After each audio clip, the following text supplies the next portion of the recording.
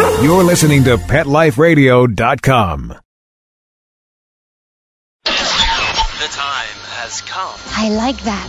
The time is now for Victoria Stillwell's Positively Podcast. She's a world-renowned dog trainer. Seen enough dogs today, have you? She's the host of It's Me or the Dog. I'm coming to train you. Along with co-host Holly Furfer. You don't play around with that name, do you? I am a fan of Schwetty Balls. She's Victoria Stillwell, and she's ready to go. This is a lovely way to start the day. You get the busy bee. I need to trim her whiskers. I see some poo here. I feel a little bit better now because I'm the only one who usually feels stupid during the podcast. Now, let's head to the studio and get this Positively Podcast started. Hello, welcome to our podcast. Welcome again, everybody. Hope you've had a great week. I've had a great week. You want to know why? Yes. I would like to share something since everybody, you probably think I'm crazy, but I've shared the news with you and I want to kind of give you the end result, hopefully knock on wood for a while. But I talked about earlier in the podcast, my dog Kashmir had cancer and we've been doing cancer treatments. Yesterday, she had her last cancer treatment, her 5th cancer treatment, and they did an ultrasound. And I'm so happy because the universe has told us that she is cancer-free. They saw nothing. She had a clean scan, so they consider her in remission.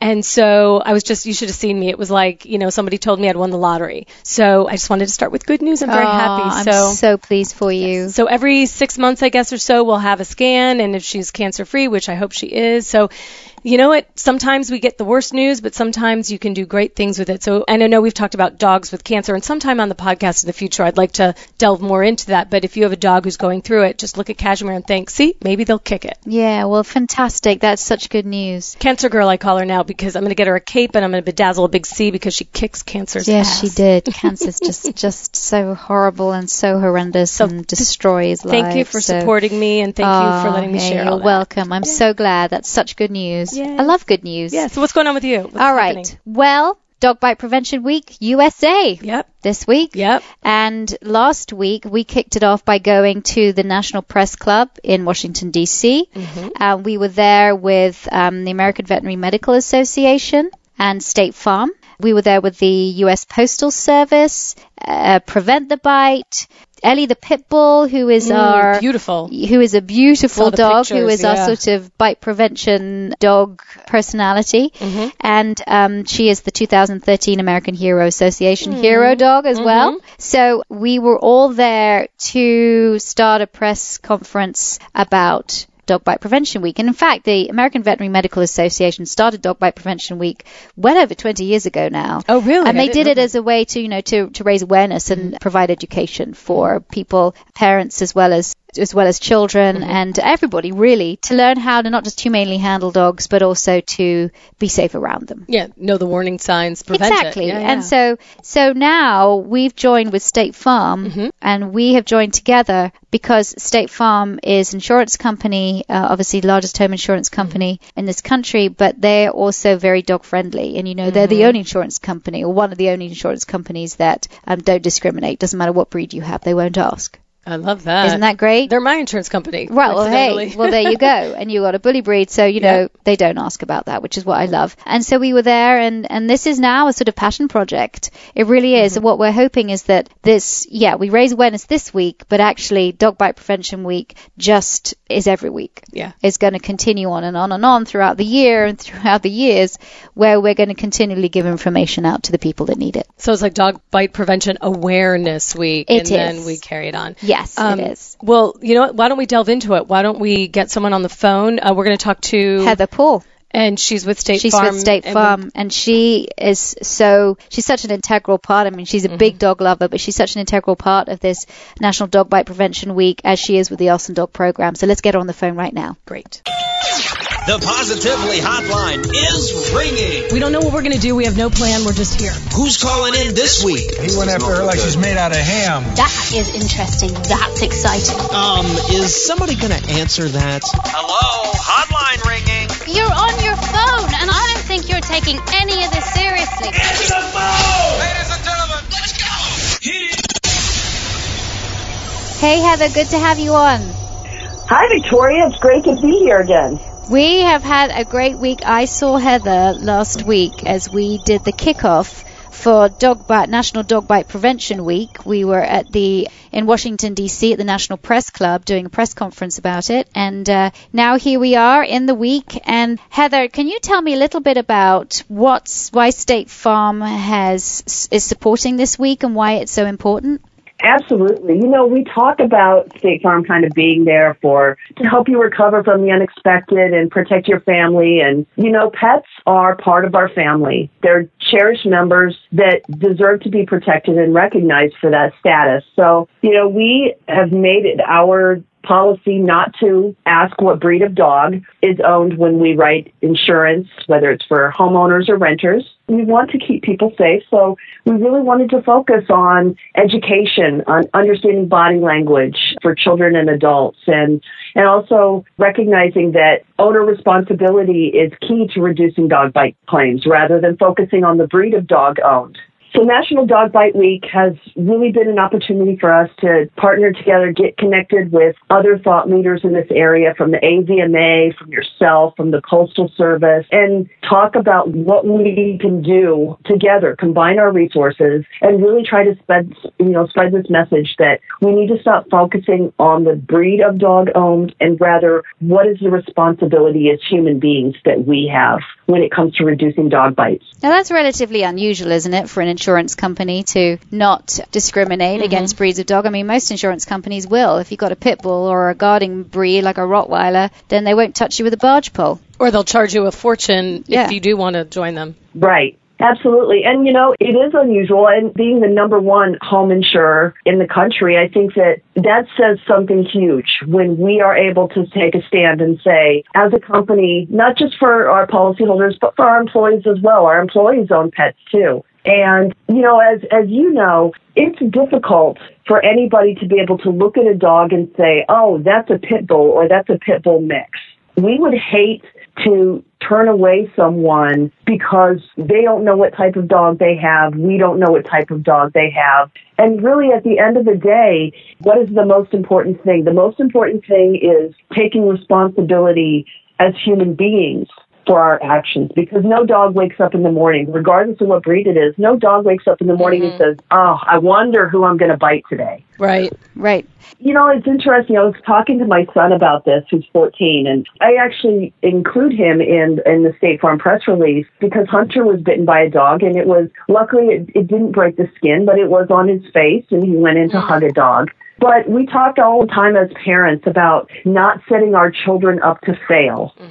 And if we don't take responsibility as owners and educating kids about how to properly approach dogs, we're setting our dogs up to fail. So, sometimes people call themselves pet parents and so think of it that way. Think of it, if you think of yourself as a pet parent, why would you want to set your own dog up to fail by not being responsible? Right, and that's the whole purpose of this week, isn't it? To raise awareness through media and social media as well, so that parents will be able to teach their kids, so that educators will be able to give out the right kind of information. But, what was really interesting to me is that State Farm came out with the top 15 states for dog-related injury claims in 2014, and ranking the number one state for injury claims from a dog-related injury was California. And then I think it goes Illinois, New York, New Jersey. Then number 5 is Ohio. Then it goes Michigan, Florida, Pennsylvania, 9th. Georgia is the 9th. And then Minnesota, Washington, Maryland, Indiana, Louisiana, and Texas is number 15. Why did you come out with this, and why is it important for people to know this? State Farm we feel that it is important for people to understand the number of claims that are coming in for dog-related injuries. So these aren't all just bites. When you report an incident to an insurance company, it may be a bite incident or it may be an injury incident, and those are all lumped in together. So if your child is riding their bike and your dog runs out of a yard, scares your child, and your child falls and breaks their arm, that's a dog-related injury, and it's classified as a dog bite claim. So many of these dog bite claims are actually or can be also included with dog-related injuries, because it can be as simple as a dog jumping up. It doesn't have to be an aggressive dog. It can be a dog that jumps up is excited to see grandma, and grandma falls down the stairs and, breaks a hip or gets scratched severely and has to go to the emergency room. And that is considered a dog bite claim. But we also want people to know the volume of dollars that are going out for these claims, because insurance is all pooled together. So if there's an increase in the amount paid for dog bite claims, that could affect everyone's premiums. They may increase to pay for those claims, and it becomes a community responsibility to reduce and educate people on these claims. So why is it lumped together like that? Why is it not, why aren't dog bites and then other injuries? Why do they put them together? A lot of times that just comes down to how claims are coded when they come in, and it's, we have to take a look and say, okay, say for example in an incident, you got bit and you got injured at the same time. Which one do you classify it, or do you break them out? So say, my 5-year-old is riding the bicycle and the dog runs in front of the bicycle. It's a, border collie, not a dangerous dog or whatever. And the child hits the dog and falls off the bike and breaks their arm. Is that considered a dog bite, or is that just considered an injury because the dog was involved? Does it go into the dog bite? It is considered an injury, but it's coded by claims as a dog bite injury. So it is. They kind of combine it as a dog bite injury. So that's why this year we decided to refer to these both as dog bites and dog-related injuries. Gotcha. It's the same thing you see in the UK as well, is that we've got certain figures out there that say a certain number of dog bite cases were reported. Well, actually, they're dog bite and dog injury related cases as well. But it's all lumped under the same thing. So if you got that, for the CDC came out with some figures a while ago regarding the number of dog bites, and the recorded, I suppose the most quoted figure is 4.5 million dog bites. I think it was between 2012 to 2013. There were 4.5 million dog bites in this country. 800,000 people needed to go to hospital for medical attention. But people question that because they say, well, is that just dog bites, or are those just dog-related injuries as well? So is that figure more? Is it less? And so that's why I think it's really important to classify this as, dog bites and other dog-related injuries as well in all kinds of statistics that we get. Because I would imagine that, you think about sort of the when you hear dog bite, it brings up so much negativity, and I think it's also a disservice to our dogs because people think, oh, dogs are dangerous. We'd love to get a dog, but, we've got young children and there's so many dog bites, I don't want to take the chance, and it could be just an innocent injury. You might, even someone like me, I'm very klutzy. If I'm running with my dog and I trip and I go down, had nothing to do with it, but the dog was with me, that might be claimed as a dog bite, which I think does a disservice to our furry friends, in some ways. Absolutely. So when you put in a dog with State Farm, when you put in a claim for a dog bite or related injury, and the first thing, some people think, okay, this is instantly going to count against me. I could have my insurance canceled because my dog has bit someone and now it's on my homeowner's policy. We're going to ask you the particulars of that incident to find out if it was in fact a bite or if it was an injury where it was an accident. So we do take into account, we'll do follow-up to learn more about that situation, rather than just assume because it's coded as a dog bite that must be that your dog is now aggressive. I know this because this happened actually to me several years ago. I have 2 dogs. I have a German Shepherd mix named McKenna and a black pug named Yoshi. And McKenna we had live in a neighborhood here in central Illinois. Everybody knows everybody else. We were mowing the lawn that day, closed the back gate, but the back gate, we realize now, wasn't completely latched. So when a neighbor walked her small Maltese by our yard, and it was on a flexi leash, when it walked by, her dog walked up into our yard. McKenna jumped up onto the fence like she always does to see who's walking by. The fence came open. She ran out. It wasn't aggressive, but it scared our neighbor so much that she grabbed her dog, backed up, fell off of the curb, and broke her ankle. So that was classified as a dog bite, even though my dog didn't ever touch her or her dog. Thankfully, though, because I got State Farm insurance, I called them, explained it to them,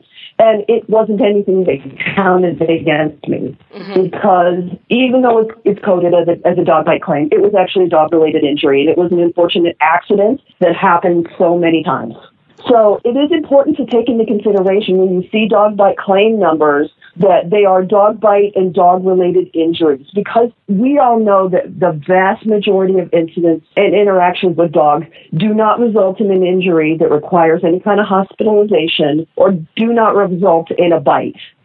It's those few that we can try to reduce that are what we really want to focus on. And I think that's the whole focus of this National Dog Bite Prevention Week, isn't it? Is by just, A, being transparent, B, saying this is the reality, and C, raising awareness and spreading education out there so that kids are empowered. And what was great about the press conference is that we had some children from the area, from some relatively underserved areas, come and, take part in that press conference and learn a little bit about how to be around a dog. And it's great. You empower these kids to learn. You teach them that, I have a T-shirt that says kindness is powerful.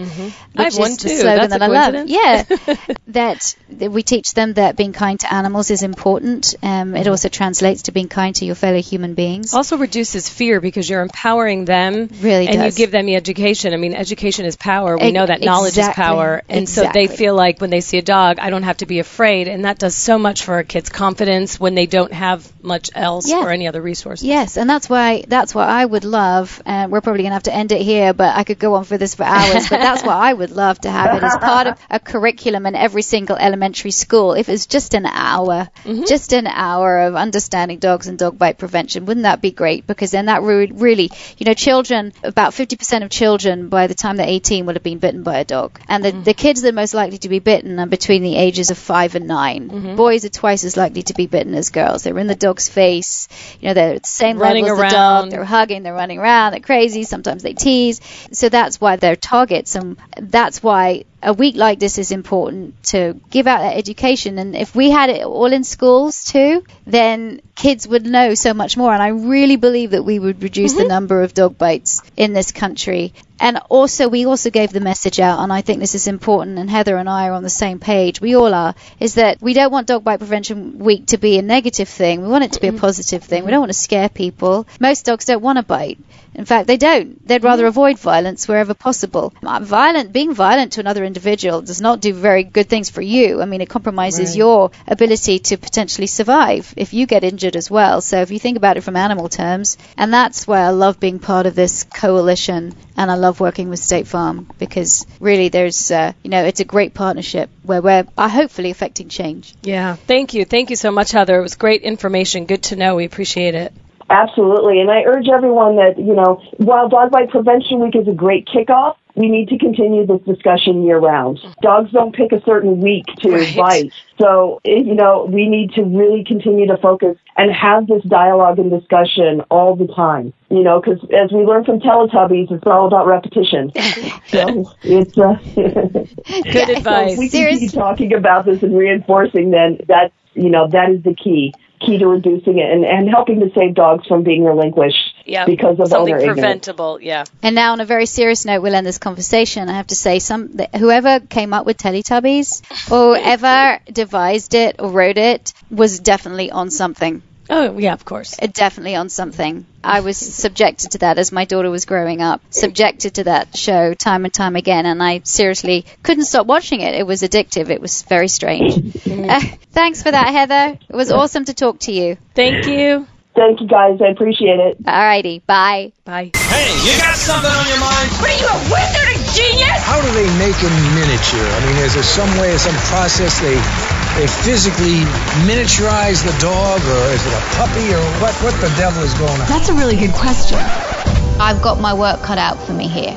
Next time you want to know something, Can you repeat the question? why don't you ask Victoria? She's the expert with this kind of stuff, You obviously don't know my dog. Just ask Victoria. Ask Victoria is brought to you by our friends at Adaptil.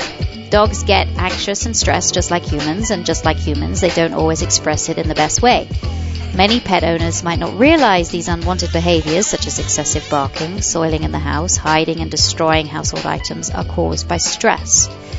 All kinds of things can create stress for your puppy or dog, including loud noises, new people and surroundings, traveling, and being left alone. Adaptil is clinically proven to help reduce or eliminate stress-related behaviors by mimicking the natural pheromones pets use to communicate. It has a calming effect on your dog, which makes your home a happier and quieter place for everyone. Adaptil is available in a collar, diffuser, spray, and wipes to help you keep your dog calm in just about any situation. Best behavior starts with Adaptil. To find out more on how Adaptil can help your dog's behavior, check them out at adaptilus.com. All right, here is our first question. This is from John in France. We haven't had many French ones before. I want to speak French. Do you speak French? I learned French at school. I wasn't very good at it. Do you remember it? A little bit. Oh, I'm going to learn. I did a book on tape before I went to Paris, and I learned key phrases, and apparently I sound pretty good. They would answer in French, and then I'm out. I would be lost. Okay, so John says, hello, Victoria. I have a problem with a dog who we adopted when she was about 5 years old. She's a collie cross, probably with the Pyrenees mountain dog.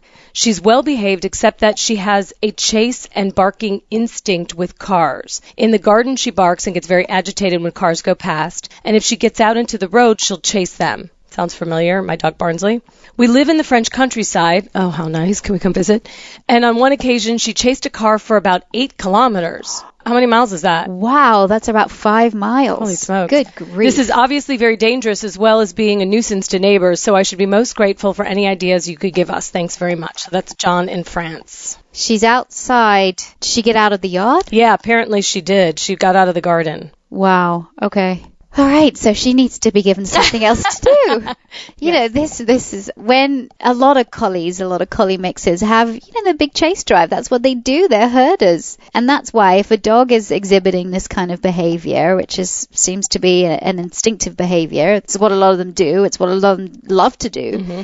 You've got to give them the chance to do it, but in a more controlled environment. And I'm all for it. You see, I don't want to go against instinct. Mm-hmm. I don't want to tell the dog, no, you can never do that. I want to say, we can do that, but it has to be the right circumstances. Mm-hmm. And so with Border Collies, for example, or any dog that loves to herd, what I'll do is I'll either send them to herding school, so they'll actually learn to herd sheep, or I will send them to a place that does a sport called tri-ball. And tri-ball is a sport, if you think about these big yoga balls, mm-hmm. all right, and you have like goal posts on one side and then soccer goal posts mm-hmm. on one end of the field and on both ends of the field. And then you have a number of these balls and then you just unleash the Border Collies and basically they herd these balls into whatever. Really? Whatever net, yeah. And so gosh. It's a fun sport, it's a fun game, and it allows these dogs to herd, to get rid of all of that desire to herd out on something more appropriate. So for him, you can do the best kind of recall training in the world. Mm-hmm. You can do, you can have your when you're there. Mm-hmm. But if you're not there and your dog somehow gets out in the yard, and I would caution him very much that if he does have his dog loose in the garden, that he is there with that dog. Mm-hmm, so he doesn't get out. Any other time, if he's not there, that the dog is in the house. So she can't do this again because it's 8 kilometers. That's a long way. It's very dangerous. Why didn't the car stop? Do you think the car realized? Well, maybe the car didn't realize that it was being chased. Seriously? Or maybe it was afraid. If a dog's chasing your car, you think I can outrun this? No. I might think I can outrun it. But then if the dog is still behind me a mile later, I might just stop. And be like, hey, especially if you see somebody chasing the dog. But right. Yeah. Okay. So anyway, so she's got high chase drive. So that's why you have to use management. The management is keeping that dog in the house when you're not there to supervise, when the dog is out in the garden, and then giving that dog some way to channel all of that lovely chase instinct onto something more positive. And I'm sure if he's in the countryside in France, I'm sure there's going to be some place where he could take his dog to chase things that are more appropriate. Now, if you don't have sheep in your area and if you don't have tri-ball in your area, well then do it in the yard. Mm-hmm. Do it in your yard or garden or wherever, or in a space that is confined space, outdoor space, and get some of these yoga balls and let the dogs chase them. And if there's another couple of other doggy friends, let them all do it.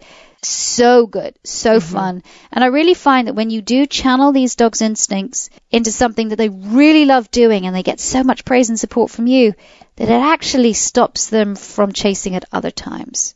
that maybe not the most appropriate thing to do. That makes sense. Barnsley, my black and tan coonhound, had the same thing. He chased cars, he would bark at them and he would go after them, and we had a lot of issue. But one of the things, it's interesting that you say that, because now this makes sense. So we would go to the dog park, and Kashmir would want to run everywhere and, play with the dogs. And Barnsley, all he wanted to do was chase the ball. Throw the ball. We called him Rain Man. Throw the ball. And so we got one of these chuckets, and he would just sit there and throw the ball. So we do that in the backyard, and he prefers that over other things. So maybe that's it, because it's the same thing. It's that chase, like, I'm going to get it. And he brings it back and do it again. That's his thing. Barnsley's not a sociable dog. Being in a dog park is not take it or leave it. But chasing the ball, that's what he loves doing. And it got that chase thing out, because he was chasing cars, so now he can chase the ball. Right, exactly. And of course, if your dog is on the leash and it's lunging at a car, then you still find something for your dog to chase in another environment. And that behavior, you have to get the dog before it has that desire to lunge. And so that sometimes might mean, well,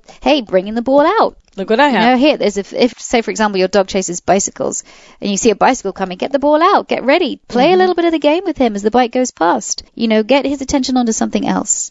That's what I found to be really effective. Yeah, it worked for me. Good you luck. told me to do that, and And then if you really need help, then we'll come to the French countryside and help you. That's what we can do. We'll be there. Okay, the next question is from Emma. Okay, so Cheltenham, UK. There's a ham in there, though. I know, Cheltenham. but we do. Okay. We have an 8-week-old beagle puppy, Molly. I have been watching lots of your videos and watching your sit video with Dylan many times. We managed to do it with Molly on day 1 of having her, and by day 3, if she's in the right mood, she'll do sit and down. What I'm really asking is, do you have a simple list of what order you teach all these commands in? I understand you need to mix them, but I don't want to miss anything that I should really teach early on. I have your book as well, which I love, and slowly working my way through. Which book is that she's talking about? Train Your Dog Positively, or It's Me or the Dog, How to Have the Perfect Pet. Okay. So yes, I love, in fact, the Dylan video that you can see on YouTube has over 1 million views. And I think it's just 'cause that's how cute the puppy is. But I also think it's the first thing everybody wants to teach their dog is teaching their dogs to sit. But I always caution people, why are we teaching dogs to sit? Why? Why would you teach your dogs to sit, for example? I would teach my dog to sit if they're in the kitchen, say I'm making dinner or something, and they're kind of getting underfoot, and I'd be like, just sit still so I can or if I'm getting their food together, sit and wait. Okay, great. I train Sadie to sit because when I'm coming up to the curb and I want to cross a road, I find it really easier just to say sit, and she sits, and that's her she'll sit there and wait until we're ready to cross the road. Because what I don't like is that people are just teaching their dogs to sit because it's what you do when you get a dog. You teach it to sit. And then what happens is this poor dog is sitting and sitting and sitting and sitting and sitting and sit. And this poor dog is having to put its rump on the ground hundreds of times a day. Sometimes dogs don't want to sit if it's too hot, if it's too cold, if it feels weird underneath, or if they're a little worried, they don't want to sit. So if you're going to teach this cue, make sure that you use it sparingly, you know why you're using it, and you don't keep repeating it. It's all about taking pressure off your dog. You don't keep repeating it. All right. So there's no rules about when and what to teach your dog. So all of these cues, you can teach touch, you can teach sit, down, come to me, leave it. You teach all of these cues. You can teach, I think it's one of the most intelligent dogs knows 2,000 words, the meaning of 2,000 words, but that's for different toys and stuff. But, dogs can learn so many cues.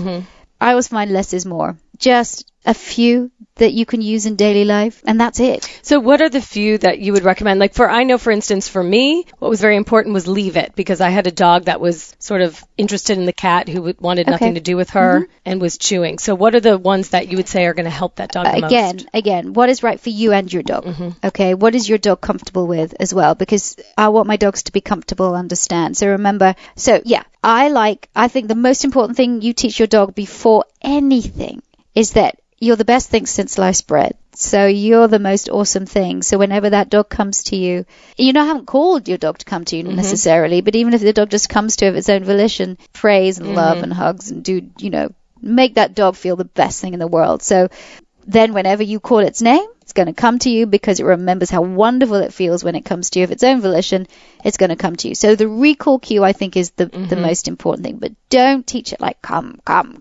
Right. And make it repetitive and boring. It's not going to work. So I like to just say, hey, Sadie, come. She'll come to me. That's the cue that I use. I laugh only because my dogs come when I go, it's time to eat. Okay. So sometimes when they won't come in, I'll go, it's time to eat, even though it's night. And I'm like, you faker. No, it's terrible. That's terrible. Sometimes I'll go, Psycho. who wants a treat? And then I'll give them a little dog that's bone. all right. At least you, okay. But only I use that when I'm desperate and they won't come in. Time to eat. That's fine. And yes, I do like to teach my dogs to sit, but I also like to teach my dogs, I like to cue my dogs to settle. Settle. And I love that settle. I learned it actually from Jennifer Arnold. She's going to be a guest soon. And so I really love that cue because it's just teaches the dog just to go, right, relax. Settle. So that's what I use. So I use sit, settle, come. I have used leave it. I don't really need to teach my dogs to, my dogs aren't like that. So wait, maybe. That's it. Wait's a good one. It is. Because, again, I might use it. And I like them to stand and wait sometimes, not to have to keep sitting all the time. Right. So, again, when we come to that roadside, it's just a wait. And that's just me cueing her saying, hey, wait, we've just got to let these cars go past so that we can cross. And that's it. Is that bad? Because I think people probably think that I'm going to teach them to, I don't know, turn off lights and do stuff. No. Flush the toilet. I talk to my dogs. Yeah.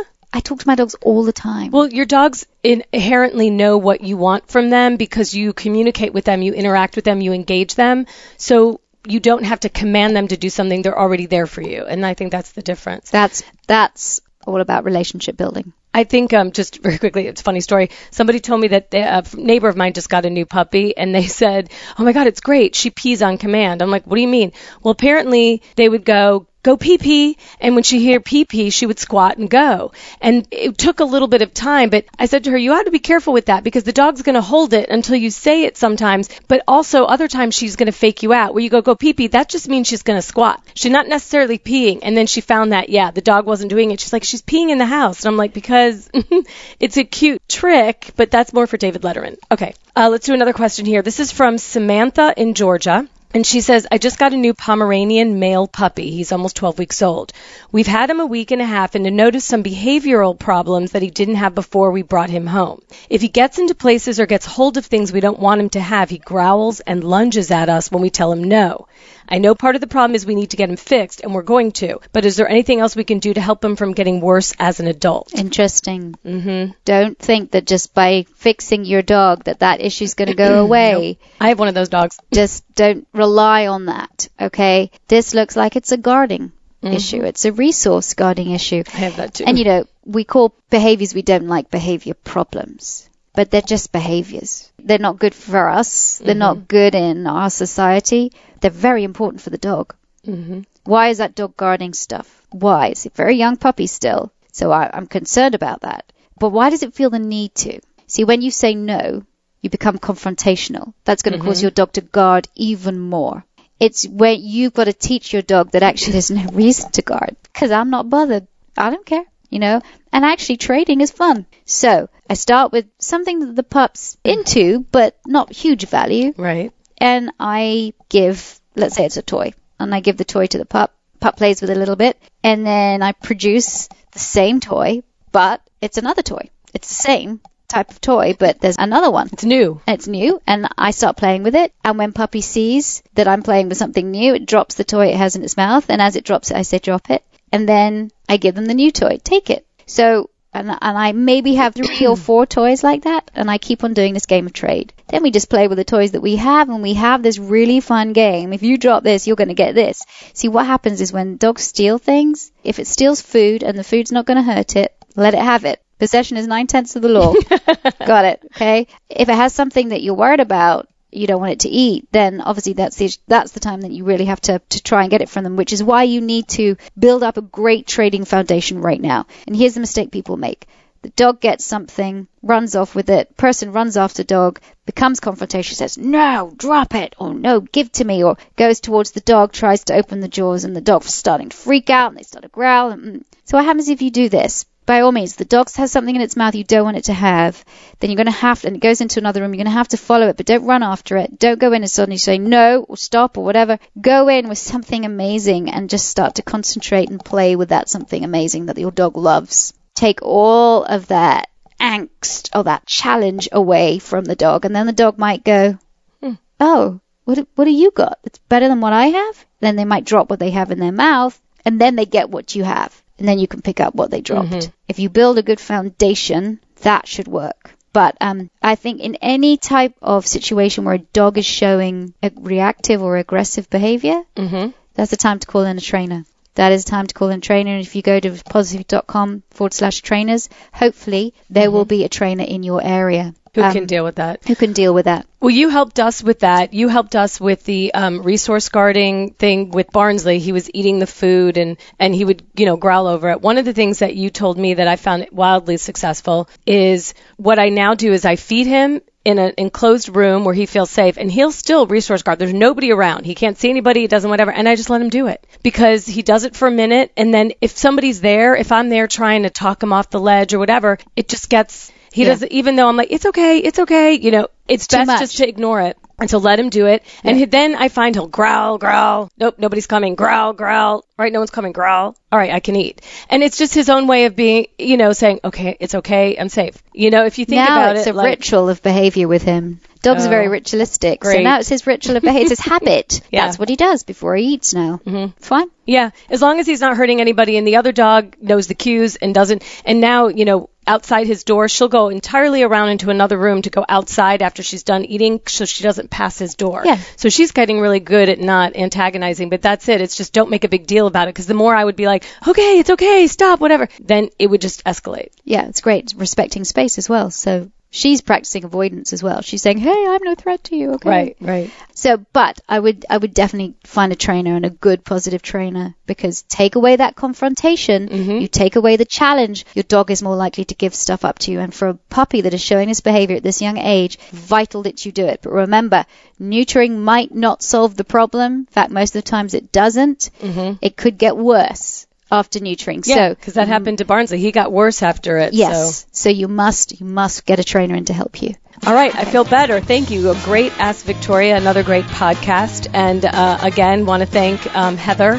from State Farm. She was great information on dog bite prevention. And I guess, do you say Happy Dog Bite Prevention Week? I think we can say Happy Dog Bite Prevention Week. Yeah, because it's a good thing. It is. It's a good positive thing. I love it. Thanks for tuning in to Victoria Stilwell's Positively Podcast. For more information, visit positively.com. Get connected on Facebook and YouTube as Victoria Stilwell, or follow her on Twitter @VictoriaS. Be sure to tune in next time as Victoria helps to change dogs' lives positively. Let's Talk Pets, every week on demand, only on PetLifeRadio.com.